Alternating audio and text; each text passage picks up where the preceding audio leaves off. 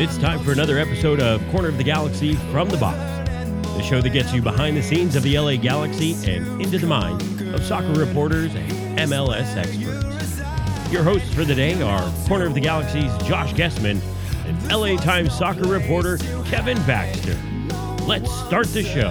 Hello, everybody. Welcome to Corner of the Galaxy from the Box on cornerofthegalaxy.com. Coming to you on Sunday, actually. Sunday, not Monday. Sunday, July 8th from Corner of the Galaxy Studios. I'm right here based in Southern California, and we've got the Panda back. The Panda a little under the weather in Russia, but as long as Mr. Putin, President Putin, abides by our deal, we should actually get to talk to Kevin this time, and we won't miss out on another week. We have a bunch to talk about, including the LA Galaxy's 4-0 win over the Columbus Crew, transfer window opening, some information there, and we're probably going to talk a little World Cup too as well. Kevin, the Panda, the sick Panda, how's it going over there, buddy? Hey, Privyet, Comrade Josh. Yes, the Panda is very ill. The Panda is really way under the weather. We're here in St. Petersburg today, the former Leningrad. We have been, so far, since we last spoke, we've been in Moscow, as you know, and then we went to Samara, which also had a previous name. It was the name of a Bolshevik revolutionary hero whose name I can't pronounce, but it was Samara before. Then it went to that name during the Soviet era and went back. Then from there, we went to Nizhny Novgorod, which was my favorite city so far. That's the former Gorky in sort of central Russia. Mm-hmm. And now we are in St. Petersburg, the former Leningrad, and we are the Panda is really sick.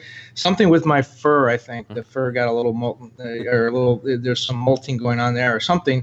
But I am under the weather, as were many of the people in Samara, where it was extremely hot. That's where Mexico was beaten by Brazil. It was about 95 degrees with 40% humidity that day. And I don't know whether the weather had anything to do with it, or I've been told by some veterans, this is my fourth World Cup, and that includes one Women's World Cup, and I'm counting that because it had the words World Cup in the title. Yes. So I'm counting that as a World Cup. I've been told by some of the other veterans that generally about halfway through the World Cup, people start to get sick. This is the first of the 4 World Cups where I've gotten sick, but I think I'm making up for the other 3. Yeah, hey, I know how it is. And just speaking of being hot, by the way, it was not too long ago while you were not here, about 114 degrees in the Southland. So I think you still have the better of the weather right now. Yeah, well, right now here in St. Petersburg, it's in the 60s and overcast. I will say that another thing about Russia, talking about the weather, obviously they're not going to match that heat, but it's so far north that there's very little nighttime, and so there have been and so much work being done here, and with the time change, it's 10 hours time difference. So when I'm writing the story, like right now, we're recording at about 11:15 in the morning. It's late at night here, and I've got I have several hours still to file to my desk before deadline. Anyway, the point is there have been 3 occasions since I got here where the sun, I saw the sun rise twice during the day. I actually worked all the way through the nighttime, but before I finished, the sun was coming up again. That's a very weird feeling when you see the sun come up twice in one day. Yeah, it's kind of like when they turn the lights on at the bar, right? That's how it is. Same feeling, Kevin? I wouldn't know about that, Josh. I figured you wouldn't. But okay, so give us you've had a lot of games that you've seen played. I'd love to get just sort of your feeling about this World Cup and what you've seen and witnessed so far in Russia. Well, no offense to anyone in MLS, but it's really going to be hard to come back to MLS after seeing some of these teams. I've been lucky. I got to see all the really good teams and some not so good teams. Seen Belgium a couple of times. We're going to see England this week, and I saw Brazil twice, Russia, of course, and France a couple of times. It's been a great World Cup, and some people are talking about this being the best World Cup ever. Obviously, I haven't been to every World Cup. I don't know if I would go to the best World Cup ever. I do think there have been some demerits, some marks against this World Cup. I think VAR, they're still struggling with that a little bit. I mean, there's been I think there's been something like 30 penalty kicks attempted. That's just too much. There's just too many stoppages in play and too many goals scored from the penalty dot. And there's been a ton of goals. I think 68 goals at the last count on set pieces. That's a lot too. Not a lot from the run of play, and people are debating here why that is. And one reason given is that the defenses are just so good; they just cannot be broken down. And so a lot of goals as a result have come from set pieces. Roberto Martinez, the Belgium coach, who used to be the coach, as you know, at Everton, right, talked about that a little bit too. And he said, yes, the defenses are so good, but you can scout teams. It's difficult to scout how to break down a defense because it will change during the run of play. But it's much easier to scout how a team is going to react to a set piece. And he said that's why he thinks teams have had so much success on set pieces. It's very interesting, though. We could have Croatia in the final. I mean, a lot of people think Croatia could beat England. It could be Croatia against either France or Belgium in the final. And, from a soccer perspective, I think that's really interesting, showing how the game is growing and how some of these great players, going off to some of the major leagues in Europe and coming back to their homelands and transforming soccer there. So I would not at all be opposed to Croatia being in the final. I just wonder about, this is the one time or one chance every 4 years to build soccer, not just in the U.S., but globally. And how many people are going to wake up in Auckland, New Zealand, early in the morning to watch Croatia play in the World Cup final? Yeah, I mean, but you could also have England-France in the final, and that would be a huge matchup as well. I mean, looking at all the matchups, and Belgium's great too, by the way, Kevin. I mean, you look at what you have in terms of the four final teams there, and they've all been playing well. They're all good teams. One side of the bracket was surely stronger than the other, but that doesn't really mean anything coming down to the last 4 games. So. Well, and that's what you talk about the brackets. I mean, first of all, if you're asking me to pick which final I want, I would love to see Belgium, England, and the reason is just England is the only team with every player on its team from its domestic league. All 23 players on the England team play in the Premier League. Belgium, as you know, its star players, Vincent Kompany, Kevin De Bruyne, they all play in the Premier League too, and it would almost be like a Premier League All-Star game. That would be pretty interesting. France also has. Some players from the Premier League. Also, both coaches, Roberto Martinez and Gareth Southgate from England, really good guys and have interesting backstories. It would be a sort of a fun World Cup to cover and fun World Cup to write. There's those things going for it too. It was good to see that one side of the bracket with just England as the only former champion, and they hadn't won since 1996. 1966, just to get to see some different teams in there now. It really, gives somebody else a chance, I guess. But when you do talk about those brackets, that's where, if anyone's still caring about Mexico, that's where the Mexican national team, I think, made their big mistake. If they had gotten a point against Sweden in that game, not even a win, but in the last game of group play, if they had just gotten a point in that game and advanced as the group champion, I think they might still be here. But they went into the other bracket and they had to play Brazil in their first game. And if they had won that, they would have had to play Belgium. They really had no chance. If they had gone to the other bracket, they would have played Switzerland in the first game, and I think they would have had a very good chance of advancing. That's what everybody said. Everybody said if they win that bracket, that they had a great chance. They didn't win the bracket, and they had every chance to win their group there. They could have won that group. They could have avoided Brazil. That was what everybody was talking about. You must avoid Brazil, and then you don't avoid Brazil, and you get knocked out by Brazil, and rightfully so. So anyway, that's good. Well, I'm good. I'm glad you said. I think you said the last MLS player just went home from the World Cup. Yes. Too. Yeah, that's true. There were 19 MLS players starting the World Cup. As you know, there were 6 for Brazil, 6 for Panama, 6 for Costa Rica. We had the 2 LA Galaxy players, Carlos Vela from LAFC. I'm probably going to miss somebody. There was a Orlando player with Peru. There was a Costa Rican player from LAFC. Anyway, there were 19. It came down to only one of them made it to the quarterfinals. And that was Gustav Svensson. He's the defensive midfielder, plays for the Seattle Sounders. He played for Sweden. Interesting, he made 3 appearances in the tournament, started 1 game, I believe, and 2 off the bench. But in the 3 games that he played, Sweden won. Right. In the 2 games that he stayed on the bench and did not get in the game, they lost. So obviously that guy is the linchpin to this Sweden team, and now he's on his way back to Seattle. There you go. All right. So there we go. Now coming back home, Kevin, the LA Galaxy get a 4-0 victory. A surprise. I'm going to tell you right now. A surprise 4-0 victory over the Columbus Crew. I think it was Chris Pontius who said it after the last game that said, we really need another game like we had against Real Salt Lake, where it was just a solid showing from beginning to end. We score 3 goals and they get the shutout. Well, sorry, Chris Chris Pontius. You don't get the 3-0 victory. You got the 4-0 victory. The LA Galaxy, the big surprise here, starting Ramon Alessandrini on the bench. A surprise a little bit, but you knew that the Galaxy were going to rotate a little bit from game to game. So many games. They had 3 games in the last 8 days. A possibility for 9 points total, and they end up getting 5 points out of those 9 points. Imagine if they got all 9 points, Kevin, because it was certainly, if they were going to beat Columbus 4-0, they should have been able to beat DC United. They should have been able to beat San Jose Earthquakes. And imagine what that would have done in the standings. Instead, they win, and they keep pace with the rest of the Western Conference because the entire Western Conference basically won last night. Well, I mean, but see, that's why this Galaxy team to me is so maddening. Trying to figure out what they're going to do and trying to see if they're going to play to any kind of a form. You know, most teams sort of have an MO.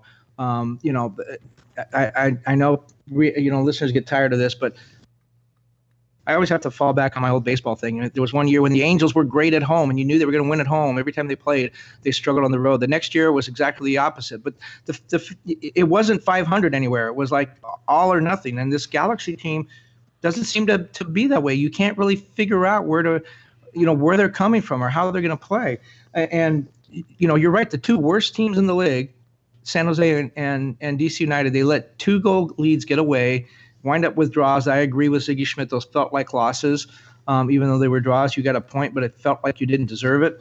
And then they played Columbus, 4th in the Eastern Conference, which I think arguably is the better conference. Right. And they beat them 4-0. Wasn't even close. And Alessandrini coming off the bench, they talk about he didn't celebrate his goals the way he normally does, but I think Alessandrini is not. I don't think he's a happy camper right now. I think he's trying to figure out what Ziggy wants from him. I think he's been a little bit unhappy at how he's being used. He definitely wants to start. He definitely wants to play 90 minutes. We know that because every time he gets taken off after 60 or 65, he pouts. So now he's starting on the bench, and he comes off and scores 2 goals. I mean, that's great for the Galaxy. I think there was a little bit of "I'll show you" in Alessandrini's performance, and I wonder how long that's going to go on, how long he's going to be able to, if Ziggy wants to keep him on the bench, how long he's going to be happy with that role. But it worked, and the second goal in stoppage time showed that he wasn't about he wasn't about to quit, that he really wanted to, I think, deliver a message, and he did. Well, I mean, here's the thing, is that when you talk to Ziggy Schmidt after the game, Ziggy said the reason they started him on the bench is because they thought he looked tired. They thought he looked tired over the last couple of games, and they're like, let me give you a little bit of a breather. Let me get you, I'm going to start you on the bench. And Ramon was very honest after the game too, Kevin. He said, I wasn't happy. The coach told me yesterday, and no, I don't want to be on the bench. He goes, I'm a starter, and I want to start. He goes, but I'll do whatever the coach says, and I'll do it. And I came in there, and, I scored 2 goals. He was also very honest and said that it was easy to come in and score 2 goals because the Galaxy are already winning 2-0. So really there wasn't much pressure for that. Ziggy Schmidt pointed out very, very loudly to everybody in the press conference whenever they were asked about the play of Ramon Alessandrini, and Larry Morgan actually wrote an article about Alessandrini that should be up on our website by the time this podcast comes out.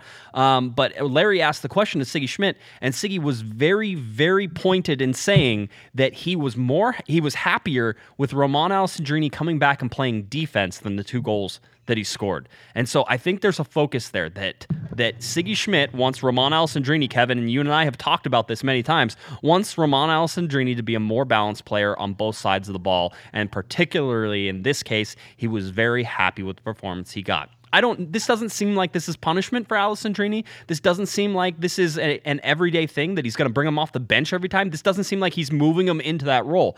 None of that seems true. It seems like he gave him a little bit of a breather with 3 games in 8 days. And now, if he is healthy and he isn't tired, then he will be starting again. It seems that's interesting, though, what Ziggy said, though. And the reason I say that is because you've seen Ola Kamara, a guy who is a target striker on most teams, just working his butt off to get back and play defense. And I've been really impressed with his work rate and the way he cycles back and the effort he puts into that, because I think he's looked at it and said, okay, I am not the guy anymore. Zlatan's the guy. So I need to be valuable to the team in other ways. And he's really hustled. Zlatan is not coming back. I'm sorry. Zlatan is not crossing midfield unless he has to. Guess who was playing defense last night as well? Zlatan Ibrahimovic was back on set pieces for sure, and tracking back into that upper third, that middle section of the field to press and pressure the ball. I was I was amazed at the form that everybody played last night. To be honest with you, that was one of the things with Zlatan that I was sort of like, oh, it's going to be one of those nights. Okay. He needs to come back on set pieces. He's the tallest guy in the league. He's got to be back there on set pieces. But my point is, for the most part, you have of the outfield players, you have 9 of them playing. Well, 8 if Roman doesn't come back. You have only 8 of them, coming back and playing defense. Roman needs to be part of that. If Ola's going to do it, Roman needs to do it. And if Zlatan isn't, and you're saying he did it last night, if Zlatan isn't, then Roman needs to get back there. I mean, I think that's just the way that this team is structured and the personnel that they have. They can allow one guy to kind of linger up top, and that's probably going to be Zlatan and his bad knee. Yeah, it very well could be. The other big story was that the Dos Santos brothers come back into the starting lineup after playing a combined 48 minutes in the World Cup. After traveling back from Russia, they're slotted right into the starting lineup, as we expected them to be. This was not a surprise, I don't think, by any means. You had Jonathan Dos Santos, who slotted in next to Perry Kitchen, and you had Giovanni Dos Santos, who really was the third sort of attacker underneath Ibrahimovic, underneath Kamara, because you had Ibrahimovic and Kamara roaming up top as your 2 strikers.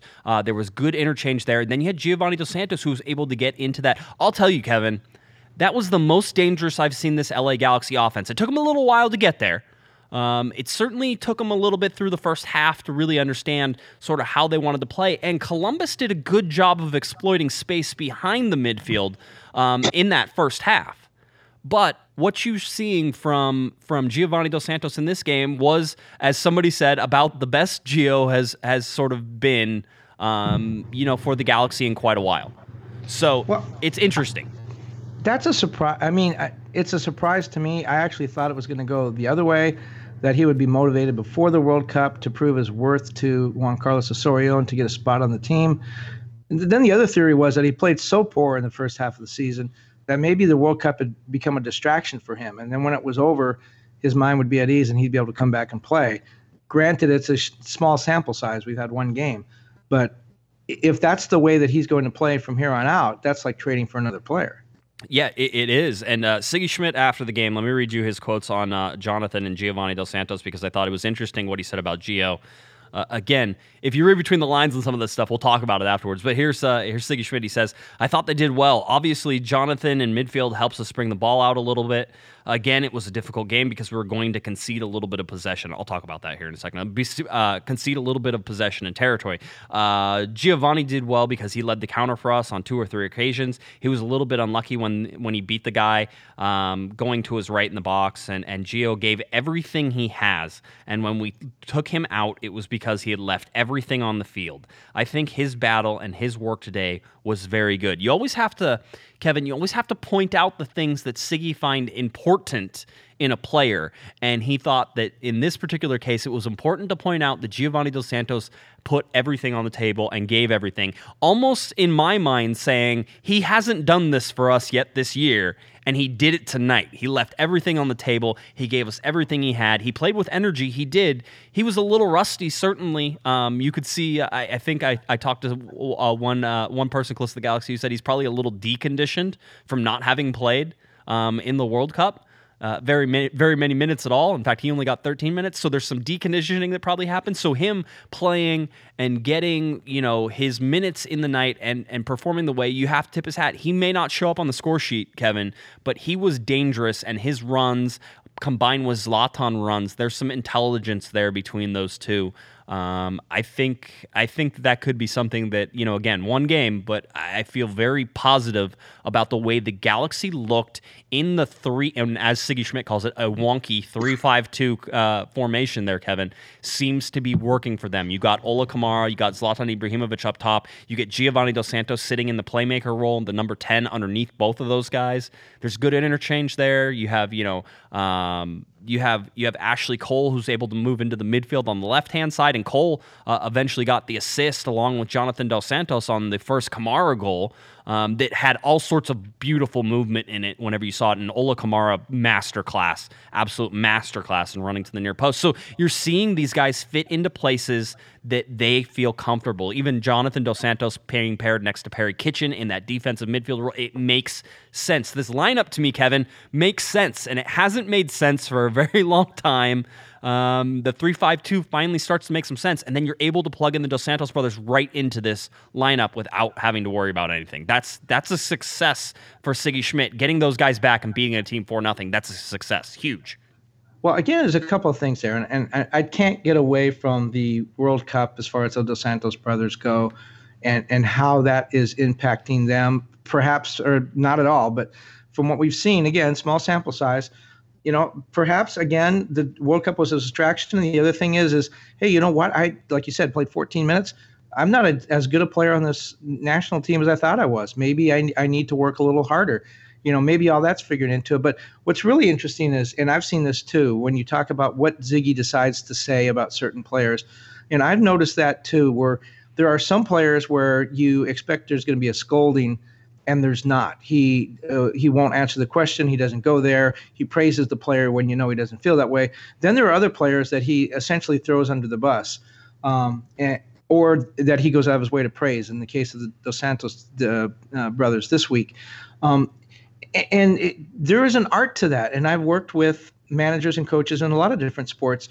Many of them will not use the media at all. Everything is great. Everybody is having a great time. Everyone's working hard. That's always the big fallback. Mike Scioscia is real good about that. Everyone's working hard, really trying hard. They're doing the best they can. When the guy just absolutely sucks, and the manager won't say it because he's not going to use the media to do that. Then there are others, and I've been around a lot that do this too, that will use the media. They will try to have private meetings with the players. They will talk to the players man to man. And when that doesn't work, they will go to the media. And I think it's an attempt to get the message through another way.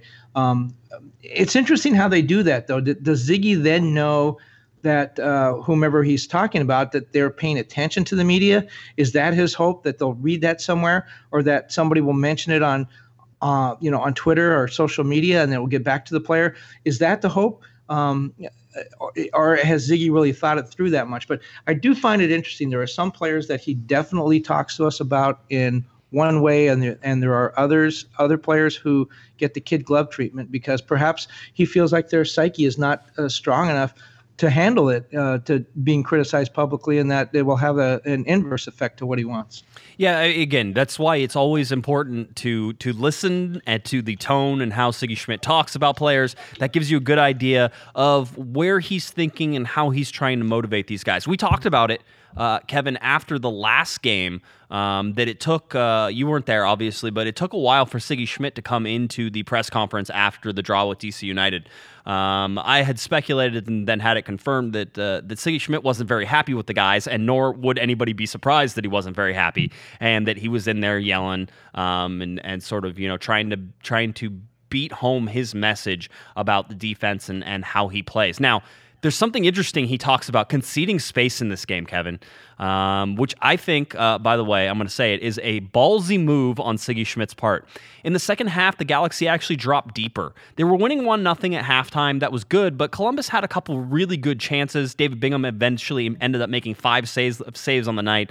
A couple of those in the first half. You had the Gyasi Zardes goal that was not a goal, and Dave Romney is currently thanking and praying that VAR is used for the rest of his career because Gyasi Zardes' cross hit Dave Romney in the foot and then went into the back of the net. It would have been a horrible own goal. And Romney didn't have a great night as it was. The Galaxy played well. Romney not so well, and I think he's thanking VAR. So you go into halftime having a goal overturned after you had just scored the first goal and really opened some things up. You did that well, and then you go into halftime realizing that Columbus had a ton of room in behind the midfield. Perry Kitchen was getting stretched. Jonathan Dos Santos and Kitchen were not connected well in that defensive midfield, and that's going to be, again, a little bit of a learning curve whenever you look at how Jonathan Dos Santos hasn't played that many games. Gio Dos Santos hasn't played that many games. So trying trying to get those two on the same page again is going to be difficult. So there was a ton of space. So Sigi Schmidt at halftime, and the adjustment they made was to drop a little bit deeper, Kevin, to concede a little more space, and quite honestly, to concede possession as well. Thinking that, and he said this specifically, thinking that they would be able to hit this team on the counterattack. Now, the goal that Zlatan Ibrahimovic scores from the penalty kick spot isn't exactly one of those counterattacks that ended up working, but certainly putting the Galaxy up 2-0 played even more into that conceding space, dropping back a little bit deeper. One is another thing that's an advantage of that he didn't talk about was that Columbus was trying to get in behind the Galaxy, and Gyasi Zardes tried a bunch of times to run in behind Siani, to run in behind Skjelvik, and it was close a couple times. So if you're dropping back, you allow less space for them to run behind you, but it allows them to move closer to the goal by playing in front of you. So there's a bunch of things that sort of happened tactically in this game that Sigi Schmidt got right. And you look at the two goals that Romain Alessandrini scored, certainly counterattacks and certainly moving in the right direction on both of those. So it was a tactical move by Sigi Schmidt to concede that space, to drop a little bit deeper in the line, and to allow Columbus to stay in front of them but not get in behind them, also to give up possession. And Columbus did end up, I believe, having more of the possession than the Galaxy. I'll have to look at the stats again, but at one point it was not even close. Columbus was definitely in charge of the ball for most of that game. But the Galaxy outshot them big too, 20-14. Yeah, 20-14 outshot, but 5-on-5 whenever you look at shots on goal. Columbus was not getting great looks. The Galaxy defense did a lot better stepping up. There were some scary moments, obviously, as you can probably imagine, but they did good. And I should also point out that the referee, who was Joseph Dickerson, it was his first referee match at center in Major League Soccer, I was told, and he had a little bit of a howler of a night for the entire night. So it was a little sketchy there. I'll tell you though, Kevin, the guy who had the worst night on the field, it wasn't Dave Romney. Even if that own goal would have gone in, Dave Romney still wouldn't have been the guy who had the worst night on the field. It was Abu Bakbar. Who plays for Columbus, number 17. He's center back, and it's Lawless Abu Bakbar. I'm trying to say it correctly. And he had himself a nightmare of a night, Kevin. Ola Kamara beat him to the near post for the first goal. Zlatan Ibrahimovic baited him into taking him out and possibly a handball. I'm not sure which it was for the penalty kick. Zlatan then tricked him into coming so close that Zlatan could then meg him, and everybody saw it. In fact, the whole crowd stood up and cheered whenever it happened. It was so obvious it was coming, Kevin, that you could have written a story about it before it happened, because Zlatan just stood there holding, waiting for the moment, and then he megged him. And those two had been battling all night. And then Romain Alessandrini strips him of the ball, beats him a second time for his first goal. So that dude gave up a penalty kick and 3 goals on the night, and he had Zlatan Ibrahimovic posterize him for all of eternity. That's going to be difficult to ride on the plane home if you're that guy. Now, speaking of Zlatan Ibrahimovic, right? Am I getting close? You're getting close, yeah. Okay, I just have to say, I think I've said it before, but it begs repeating. Man, was I wrong about this guy, right? I mean, here's a 36-year-old guy coming in, already retired from international football, coming off major knee surgery, no longer had a role at his club, comes to MLS. I'm looking at this guy as we kept saying, rich man's Alan Gordon. I really thought, especially after the LAFC game, that might have convinced me more than anything. This guy is going to be a force off the bench. That's where he's best going to be used. Good move by the Galaxy bringing this game changer in, but he's going to come off the bench. And I was a little concerned about what I had heard about his personality. Turns out, wrong all the way across the board. First of all, the personality. Yes, Zlatan is the things that he says. But you know what? It's become more and more apparent from those of us who have been around him a little bit that he is playing a character. And I talked to some journalists here and some French journalists, and they totally agreed with me. And the more as I started looking at some of Zlatan's antics overseas, he tells the same jokes and the same stories over and over again. So it's kind of a script. Right. So he's playing a character, and that's not who he is. And both you and I have talked to players who will say that he is a big jerk on the field, that he is so demanding. That was the guy, and he's so arrogant about how he can do everything right, and you should be able to do what he can do. And if you can't, you're not a good player. You're not trying. That is his persona on the field. Off the field, players tell us that he's a great guy, that he fits in, that he joins in on the jokes. He doesn't mind being the butt of the jokes. Totally different from the persona that he puts out in public. And again, off the field, he's playing a character. On the field, that's what drives him. So he's not the clubhouse record that I thought that he might be. And, he's averaging better than a goal every 90 minutes. Yes. So he clearly knew what he was doing when he came here. I think perhaps maybe he looked and said, I am 36. I do have a bad knee.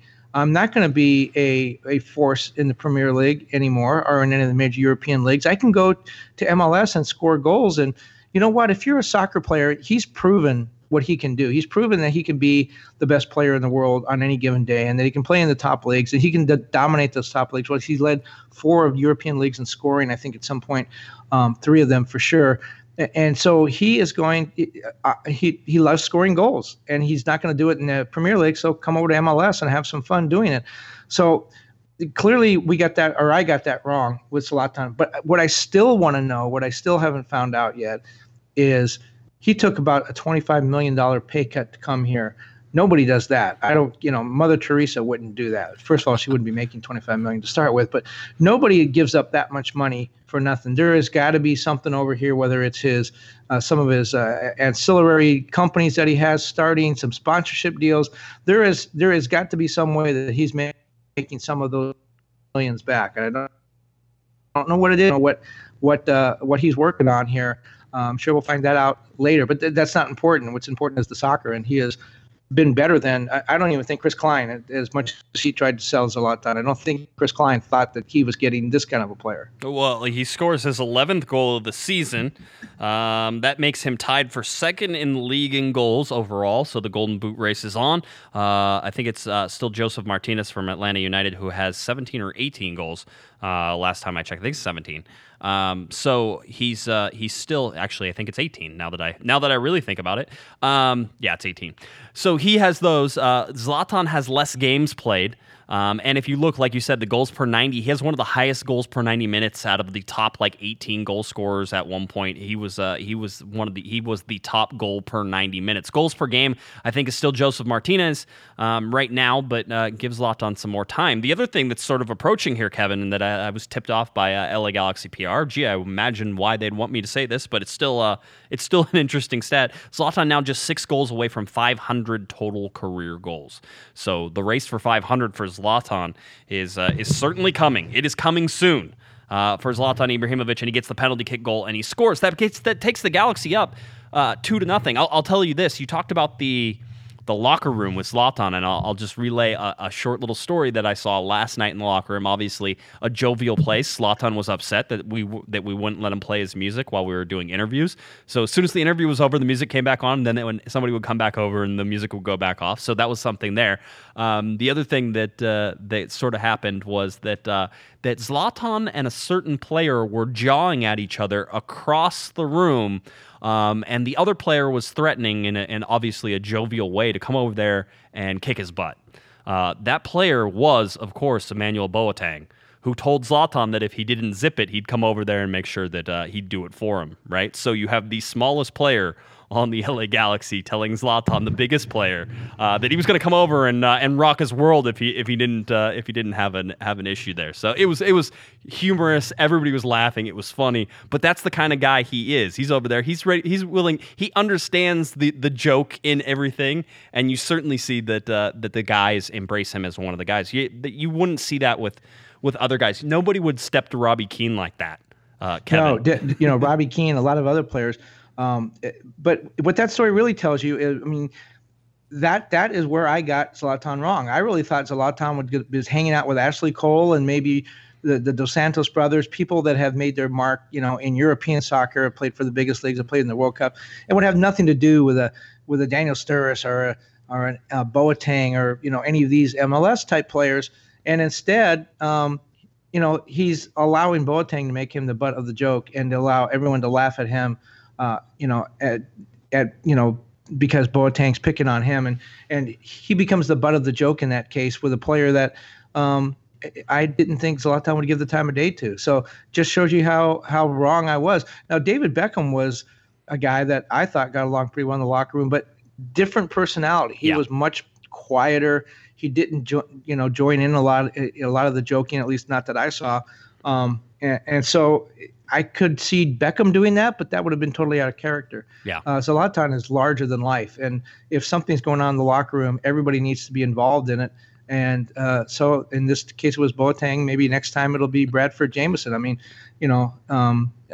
it seems that all comers are welcome to pick on Zlatan. He is. He will dish. And he did it in front of the media too, which is another. Yeah, no, and he dishes it out whenever he gets it. I mean, it's clearly a give and take, and you certainly understand from his background why that would be sort of part of the way that he relaxes. Also, I'd like to point out that he made fun of Jovan Kirovski's shoes whenever he came in. So Jovan came in, and Zlatan said, we weren't doing an interview at the time, so Zlatan asked us all to turn around and take some photos of Jovan Kirovski's shoes.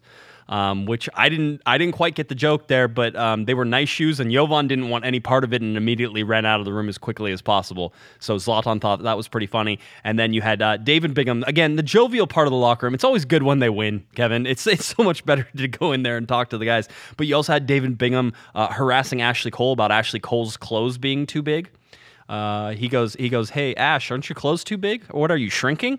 He goes, you're getting so old that you're starting to get smaller. And Ashley told him that was just simply style, and he didn't know what he was talking about. So all the good stuff in the locker room that was sort of happening around us as we were doing interviews and doing those things. So I mean, you get there. You get 2-0. The Galaxy had enough in the tank to hold off Columbus probably at 2-0. Ola Kamara exited the game, I think, in the 60th minute. Romain Alessandrini ended up coming in for him. That was because Ola Kamara, we thought, had possibly re-aggravated the calf strain that he had. I talked to Siggy Schmidt after the game. Siggy said that it was the same injury, but that it hadn't been re-aggravated, that Ola felt it getting tighter and decided to not go on any further so that way he wouldn't re-injure it. I talked to Ola afterwards, and he told the same story. So a left calf strain right now, it's just precautionary. I think they probably got it in time. It seems from both the player and the coach that they got it in time and that there was no more damage there. But that's good that they were able to do it. Plus bring in Romain Alessandrini, and 6 minutes later he gets his first goal and eventually gets his last one in stoppage times. Galaxy did a really good job, Kevin, of killing this game off with possession, which is not something they've been able to do, but it was there because they were able to counter quickly, get into space, and then slow the game down. All right, so there were tons of successes in this game in terms of how they played. There were some guys who didn't play particularly well, and the Galaxy still bossed Columbus around pretty well. Well, a couple more points on Zlatan. The 500 goals, if you remember at his introductory press conference, I believe it turned tense at one point. And then Zlatan came back and said, I have more goals than a lot of players have games, and that kind of lightened the mood up a little bit. So he knew he was getting close to 500. The other thing, too, is did you hear anything about whether there were any friendly wagers or whether there's any back and forth? Yesterday was the Ashley Cole Zlatan Ibrahimovic World Cup. No, it was the quarterfinal. It was the David Beckham Zlatan Ibrahimovic bet that everybody sort of picked up on. Yes. Okay. Yeah, and we did hear from that. So Zlatan actually answered. So the bet was at one point was that Zlatan had told David Beckham that if if England wins, that he would take David Beckham to any restaurant in the world to eat. All right, and if Sweden won, then he would that David Beckham had to buy him whatever he wanted from IKEA. That was the original bet. Okay, so then what David went back to said, hey, how about this? I'll buy anything you want from IKEA if England win, you have to come to Wembley, sit in the stadium with me, wear an England shirt, and eat fish and chips. That was what it eventually became, the wager. And Zlatan said he heard from David already, and that, of course, he will be going to Wembley. He'll put on the England kit, and he'll be eating fish and chips. He goes, you lose a bet, you lose a bet. He goes, I have to do what I have to do. So it was one of those. Yeah. It was good. He was smiling the whole time. So I think they clearly enjoyed all the publicity they got out of it. Now, you read Zlatan's book. Do you remember the IKEA story? No, I can't remember which IKEA story. No. This to me is is a really interesting kind of, and remember, Zlatan did not write the book. It was ghostwritten, but he clearly signed off on a lot of the information in there. So he was okay with this. One of his early stops, I think it might have been when he went to Ajax when he was in the Netherlands. He was a very young player, was on the road by himself, or maybe it was in Italy. But in any case, one of his early stops when he was still a very young player, he was alone, away from home, and he would go every night to IKEA to eat dinner. Yep, I remember that now. Yep. Because he didn't know where else to go. Yep. No, it makes sense. I mean, again, if you read that book and then you try, I have to feel that is an accurate representation of him, Kevin, because things you read in the book and you talk to him in person, they just make so much sense together. It doesn't feel like the book and Zlatan are at odds with each other. So I have to imagine that it's an accurate representation of what he has done and what and who he is. It feels that way whenever I talk to him anyway. Well, and that's why when people talk about David Beckham as soccer royalty, which he is, you remember David Beckham, one of his first jobs was cleaning the ashtrays out and picking up the empty beer mugs at a bowling alley in a very poor area of London. That's how he started. That was his first job. He wasn't born on a soccer pitch making millions of dollars and marrying pop stars. So when you get to talk to David Beckham away from all the glitz and glamour, that's the guy you talk to, the guy that cleaned cigarette butts out of ashtrays at a bowling alley when he was 15. And when you talk to Zlatan away from all the acting and the TV cameras, when the lights go off, you're talking to the guy that went to IKEA because he had nowhere else to go to eat. And sometimes we lose sight about that. We put these guys up on these pedestals, and really, they want to be looked at. They want to be remembered as the guy that went to IKEA for dinner. That's who Zlatan really is, he's made himself into a world superhero and a multi-millionaire. Great, but at heart, he's the guy that used to go to IKEA because he didn't know where else to turn. Yeah, it's very good. The Galaxy again get the 4-0 win. Let's go over some just crazy little stats that I was able to pull out about this game. This is the first time the Galaxy have won by 4 goals since they beat Toronto FC 4-0 on July 4th, 2015. This is just the second time all year the Galaxy got a victory when both Jonathan Dos Santos and Giovanni Dos Santos start together. The first time was the very first game of the season there, Kevin. Let's see, the 6th shutout of the season for the Galaxy. So for a team that has now played 18 games, a third of their games have been shutouts, which is an interesting stat whenever you look at the defense that has been so porous and horrible that, Siggy Schmidt has spent so much time focusing on it and trying to make it better. So the Galaxy, again, 6th shutout of the season. We already talked about David Bingham having 5 saves. 7th goal of the season for Ola Kamara. We were talking about Gyasi Zardes coming into this, Kevin, and how many goals he would possibly score against his former team. The Galaxy shut him out, and Ola Kamara got a goal, and I think people, and myself included, probably overlooked maybe the motivation for Ola Kamara to also get a goal against his former team. And people said, but he wanted to leave. He doesn't feel like they did him wrong. When you play your older team, you want to beat them. There's a motivation factor there. And now you have Romain Alessandrini getting the 4th and 5th goals of the season for him. So very interesting. By the way, the last time that Romain Alessandrini came off the bench in a game, Kevin, was in Columbus back in August of 2017 when the Galaxy lost 2-0. Goals scored by Justin Merrim and Ola Kamara whenever he was with Columbus. So those are my fun stats that I pulled for this game and why it matters. And it was a confidence-building win for sure, but the Galaxy have a tough road the next 3 games. And so hopefully this catapults them into having some confidence as they head on the road, first to New England, then to Philadelphia, then back home on a Thursday night to play LAFC, who just beat Orlando 4-1 on the night. So I think it was the first time, Kevin, that both LA teams were playing at the same time in Los Angeles. LAFC actually it was, and LAFC actually won the attendance battle slightly. Yeah, it wouldn't surprise me. I think that the attendance, people were saying the attendance at StubHub Center was lower because there was an LAFC game. I would say that the attendance at StubHub was lower because everybody thought it was going to be blazing balls hot, as it had been, and people didn't want to be outside, and it was still warm. It was about 82, 83 degrees at kickoff, but it was in the 90s, in the mid-90s for most of that lead up to that game. So it got cool right there at the end of the warm up period, and as the sun started to set, it started to get cooler. So you talk about Ola, and I think people have looked at Kamara and said, well, with Zlatan there, he's not the focus of the offense. He's not going to get the same kind of goals. He's not going to have the same kind of season. He's played 14 games now, and you said he has 7 goals. Yep. That's pretty much on. I mean, last year he played 34 games, had 18 goals. He's not going to get probably not going to get 18 goals this year, but he's not going to play 34 games either. So the year before that, 25 games, 16 goals.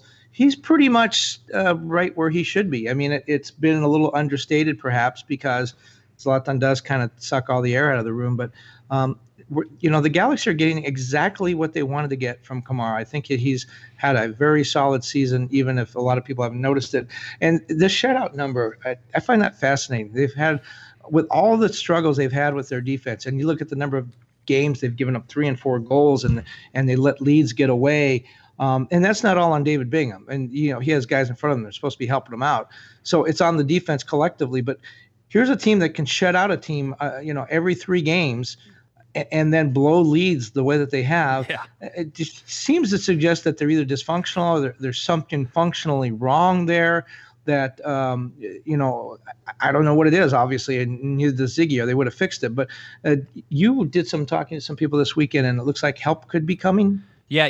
And I want to talk about that. I just want to reiterate that point. You talked about it. I said that there are 6 shutouts on the year, and that is a true stat. They also have allowed 3 goals 6 times this season. And if you want to say if they've allowed 2 or more goals 10 times this season. So, yeah, it's still an issue for the Galaxy and all that. But as you said, I was able to talk to some people this week. I was able to maybe dig down a little bit deeper in the LA Galaxy, obviously approaching the MLS transfer window opening on July 10th. Are in the hunt for some reinforcements. Now, you've heard about most of the names that they have been talking about. In fact, it's just been one name so far, Jeff Cameron, and defensive help. The person that I talked to certainly was saying that the Galaxy are focused on that defensive position. And that the center back looks like a likely position for that to happen. I had heard that Jeff Cameron had turned down, and certainly was reported out there, and I forget who reported it, and I apologize for that, but reported that Jeff Cameron turned down a 2-year deal worth $2 million to come for the LA Galaxy and play there. And one of the reasons that I had heard internally was that Jeff Cameron did not want to play center back. He wanted to come in and play a defensive midfielder role, and he didn't want to play center back. I was told not to believe everything that I hear in regards to that particular rumor. So I think there's a chance that the LA Galaxy, and I think that the Galaxy themselves, feel that they can get a deal done with Jeff Cameron. You have to remember there's a bunch of things that line up in the stars in order to make this happen, Kevin. The LA Galaxy hold the number 1 allocation spot, which Cameron would be allocated to the league from because he is a former U.S. men's national team player.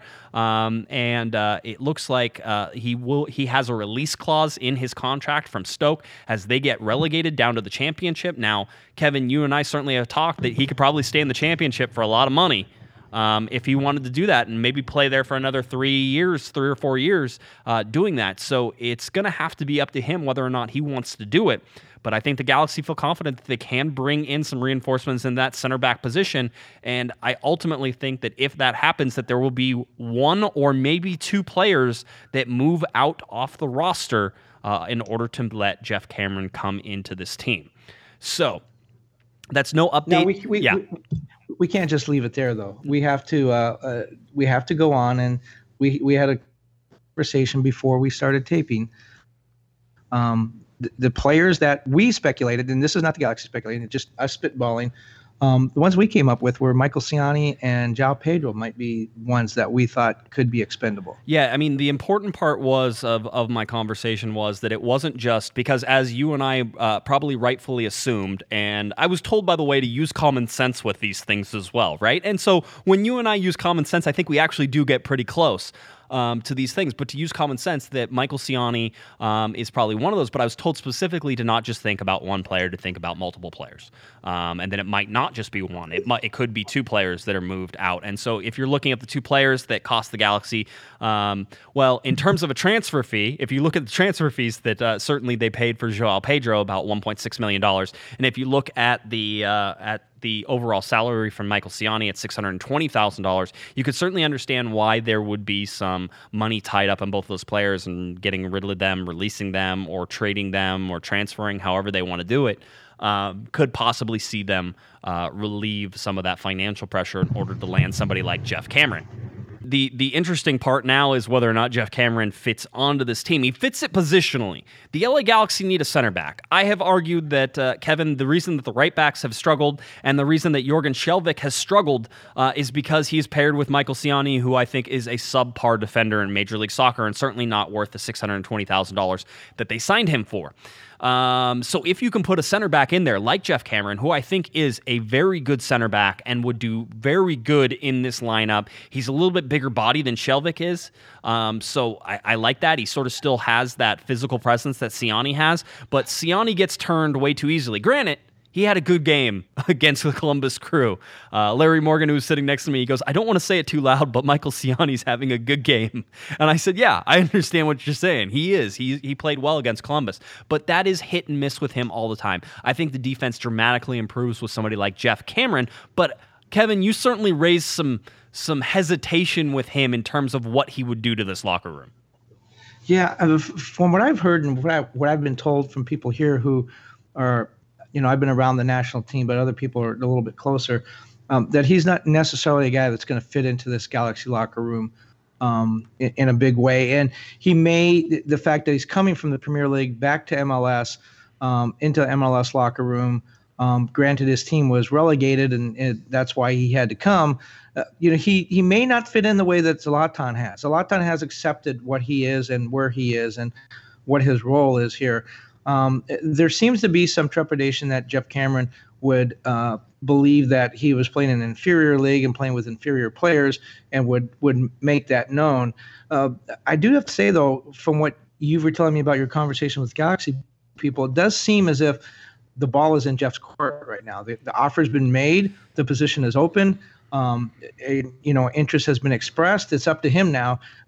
And I'm wondering, too, about the price. Now, 2 years, $2 million, that's pretty much what all the Galaxy can pay, given the fact that they are already chock full of designated players, and they do have a salary cap to worry about and other things. And that's about all they can do. Now, if Jeff Cameron is getting good financial advice, he knows that. If he's not, he's looking at this Galaxy team and saying, hey, you guys need me. If you don't want to keep blowing 2-goal leads, you need me. So let's up that price a little bit.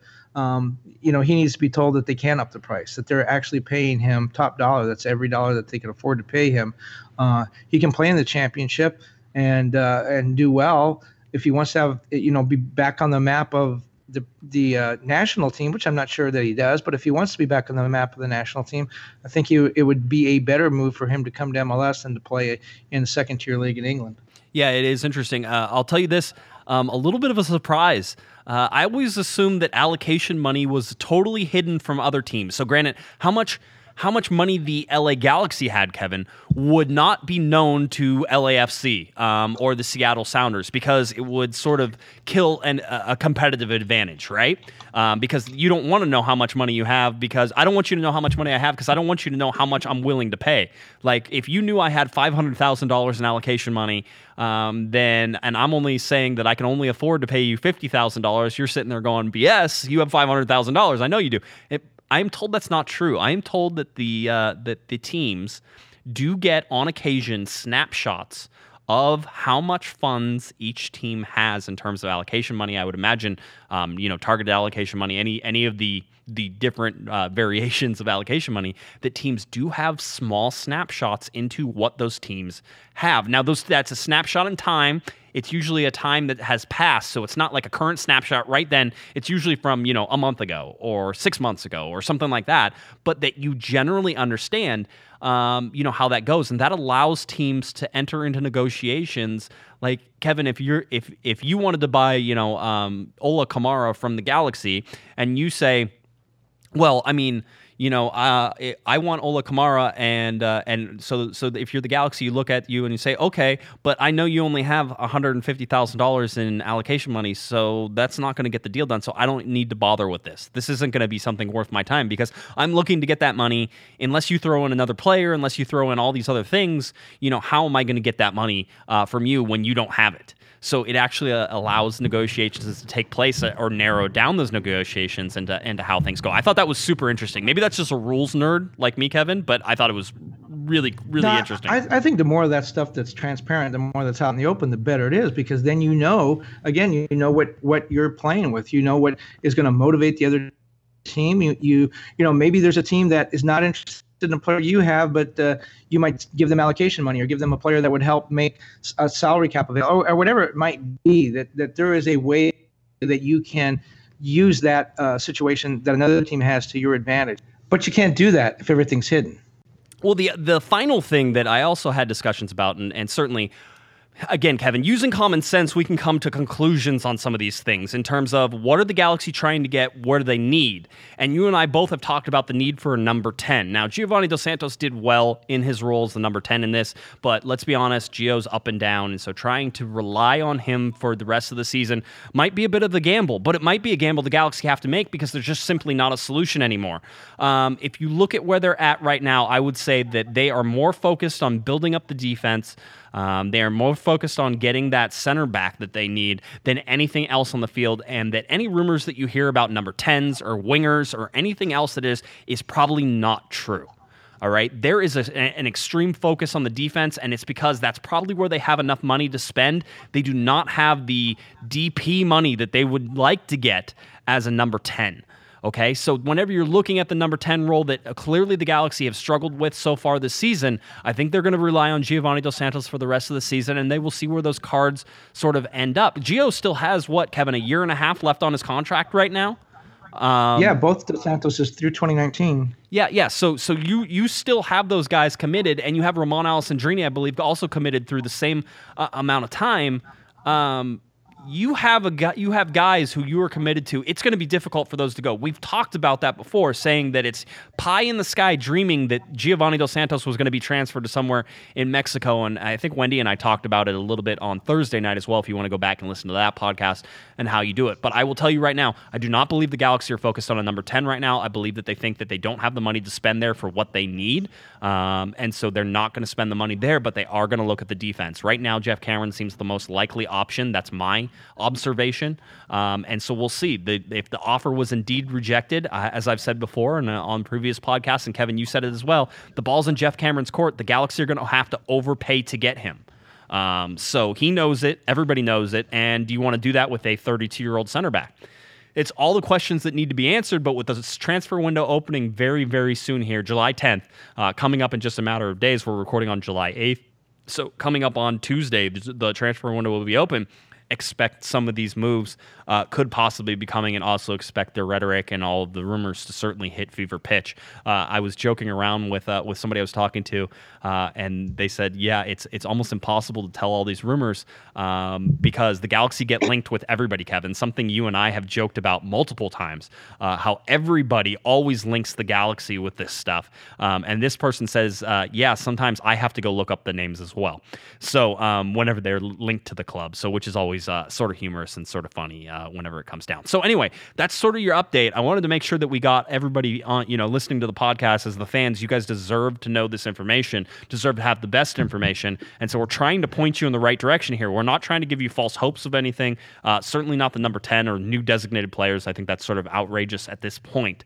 But the Galaxy do look to still be trying to improve this team. Well, yeah. And when they do that, I mean, I have actually gone through the MLS salaries a couple of times on different stories, and it's extremely apparent when you break it down that the big money is the number 10s, the playmaking midfielders, and the strikers. Those guys get a lot of money and if you're going to bring in an impact player, you say the Galaxy need a number 10. If you're going to bring in someone who's going to change the team, he's going to cost you a ton of money. The Galaxy do not have a DP spot, and they don't have a ton of money to spend. Conversely, when you look at salaries for defenders and even international players who are defenders, the salary difference is much lower on the back line. So you can take a little bit of money and impact your team in a great way defensively that you can't do it offensively. You need a lot of money, and you need position available and all that kind of stuff. So you're absolutely right. And again, using common sense, if you're a front office guy, you look at this team and say we have Ola Kamara, we have Zlatan Ibrahimovic, we have Ramon Alessandrini, we have the the Dos Santos brothers, if we can light a fire under them, they're going to be pretty good too. We have all this attacking power. Yes, we don't necessarily have a playmaker, but we can't afford to go out and get the guy that we really need. Where we can impact this team is this is a team that has shown some ability on the defensive end. They have 6 shutouts, but they've also given up 3 or more goals in 6 games. So we can impact that part of the equation for just a little bit of money, where affecting it on the offensive end is going to cost us a lot. And you know what?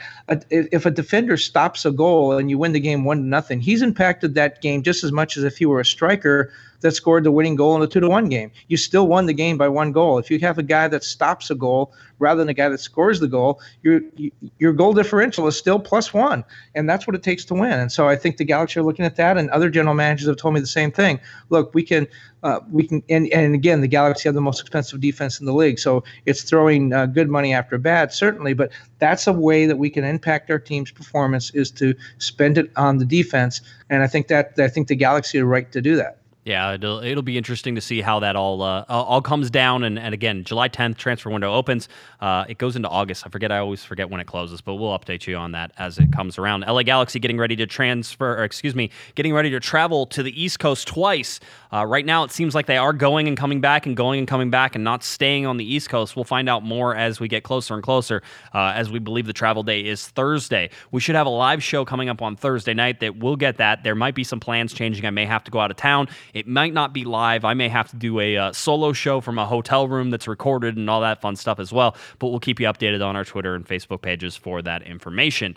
LA Galaxy, again, getting ready to face off against New England, who is a very good team in the Eastern Conference right now. New England sits in 5th place, just underneath the Columbus Crew, which is interesting. I would say New England's probably the hotter of those 2 teams right now, and obviously Atlanta United, the 2 New York teams, sitting up above them as well. The LA Galaxy, despite getting the win, Kevin, I joked about it at the very beginning, still sitting in 8th place in the Western Conference after winning that game, but it's good that they won because everybody in the Western Conference basically won, and so that puts the Galaxy, again, still in 8th place now with 25 points, tied with the Houston Dynamo with 25 points. Vancouver, the final right now 6th place playoff team, at 1.37 points per game. The Galaxy have 1.39 points per game. So technically a better team than Vancouver if you go by points per game. They're the last ones who sit there in 6th place. And then you have Portland, Real Salt Lake going up the table. In 3rd place, Sporting Kansas City. 2nd, LAFC. They got a 4-1 win over Orlando City. And then FC Dallas sits at the very top of the heap right now in the Western Conference with 35 points, 1.94 points per game. Galaxy have a chance to go on a streak here, but they're playing 3 incredibly difficult teams. They're playing all 3 of them on the road, including that Thursday, I believe, July 26th game. Yeah, July 26th at LAFC, which will be an interesting game. First time at Bank of California Stadium. But, the one thing is, you talk about the playoff positioning a little bit. There is nobody, I know this for a fact, there is no team in MLS that wants to play the Galaxy in those one-off wildcard games. You can talk about how, there are other teams that are better. Vancouver might be a better team, Kansas City, but those are better teams over a 34-game schedule. Nobody wants to play the Galaxy in a one-and-done playoff game. Because of Zlatan. You just never know what he's going to do. You can't control him. You can't mark him. You can't defend him. He pull an LAFC out of his hat and just take over the game. Nobody wants to play a wild card game against what essentially is a wild card team. And you've talked about it too. 6 shutouts, 6 times they've given up 3 goals or more. So you don't know what you're going to get, and you especially don't know what you're going to get with Zlatan. I think the whole rest of the Western Conference is saying that we hope the Galaxy finish 7th, because if they get in there in that one-and-done playoff round, they are going to be dangerous, and there's no way that we can prepare for them. Yeah, it's certainly something like that. I'll be honest, I don't even know what this Galaxy team is still. It's the consistency part. That's what they're missing now. So you saw the 4-0 win. They need to put in a good concerted effort against the New England Revolution. Yes, draws against New England and draws against Philadelphia, both away games, would be wonderful results for the Galaxy. All right, so take that with you as you get ready to watch these next games. When you come home and then play a short week against LAFC, that's a more difficult game. I'll be honest, a draw there is probably a great result as well. So look at these next 3 games, understand where they are, and certainly we'll be here to help you through those as best we can. All right, Kevin, anything else? You have a couple days off before the semifinals here. Which semifinal are you catching? Are you catching them both? I am doing both. The first one here in St. Petersburg, and then flying the next morning to Moscow for the England-Croatia one. And then on Sunday, we're told they're going to have a final, which is exciting. That seems like how it's all working to it. That's what it is. So Kevin will still be covering that. Make sure you follow him on Twitter. He'll give you all the updates that you need as he attempts to outlast the sun there in Russia multiple times. All right, Kevin, anything else, buddy? You good? Do svidaniya, Comrade Josh. All right, Kevin. If you're looking for Mr. Kevin Baxter... Hold on a second. My soundboard didn't work, so give me 1 second, and I will fix it. 3. I blame all this on Putin. Yeah, I know. You and me both. All right, 3, 2, and 1. All right, if you're looking for Mr. Kevin Baxter on Twitter, of course, follow him at KBaxter11 and head on over to the LA Times, where he does all the coverage of all the World Cup stuff that you want to know, and of course, covering LAFC and the LA Galaxy as well whenever he's back here in the United States. If you're looking for me on Twitter, at JGuesman, JGUESMAN, and of course, at Galaxy Podcast. And please head on over to cornerofthegalaxy.com, where you can get all of our written articles, all of our podcasts, all of our previews, our recaps, and everything else as I and Mr. Larry Morgan attempt to keep you updated on all things LA Galaxy. Interesting times for the Galaxy. Transfer window opening on Tuesday. Galaxy getting ready to head to New England. For Mr. Kevin Baxter, who's all the way over there in St. Petersburg, Russia, I'm Josh Guesman. You've been listening to Corner of the Galaxy from the box on cornerofthegalaxy.com. Have a great one, everybody.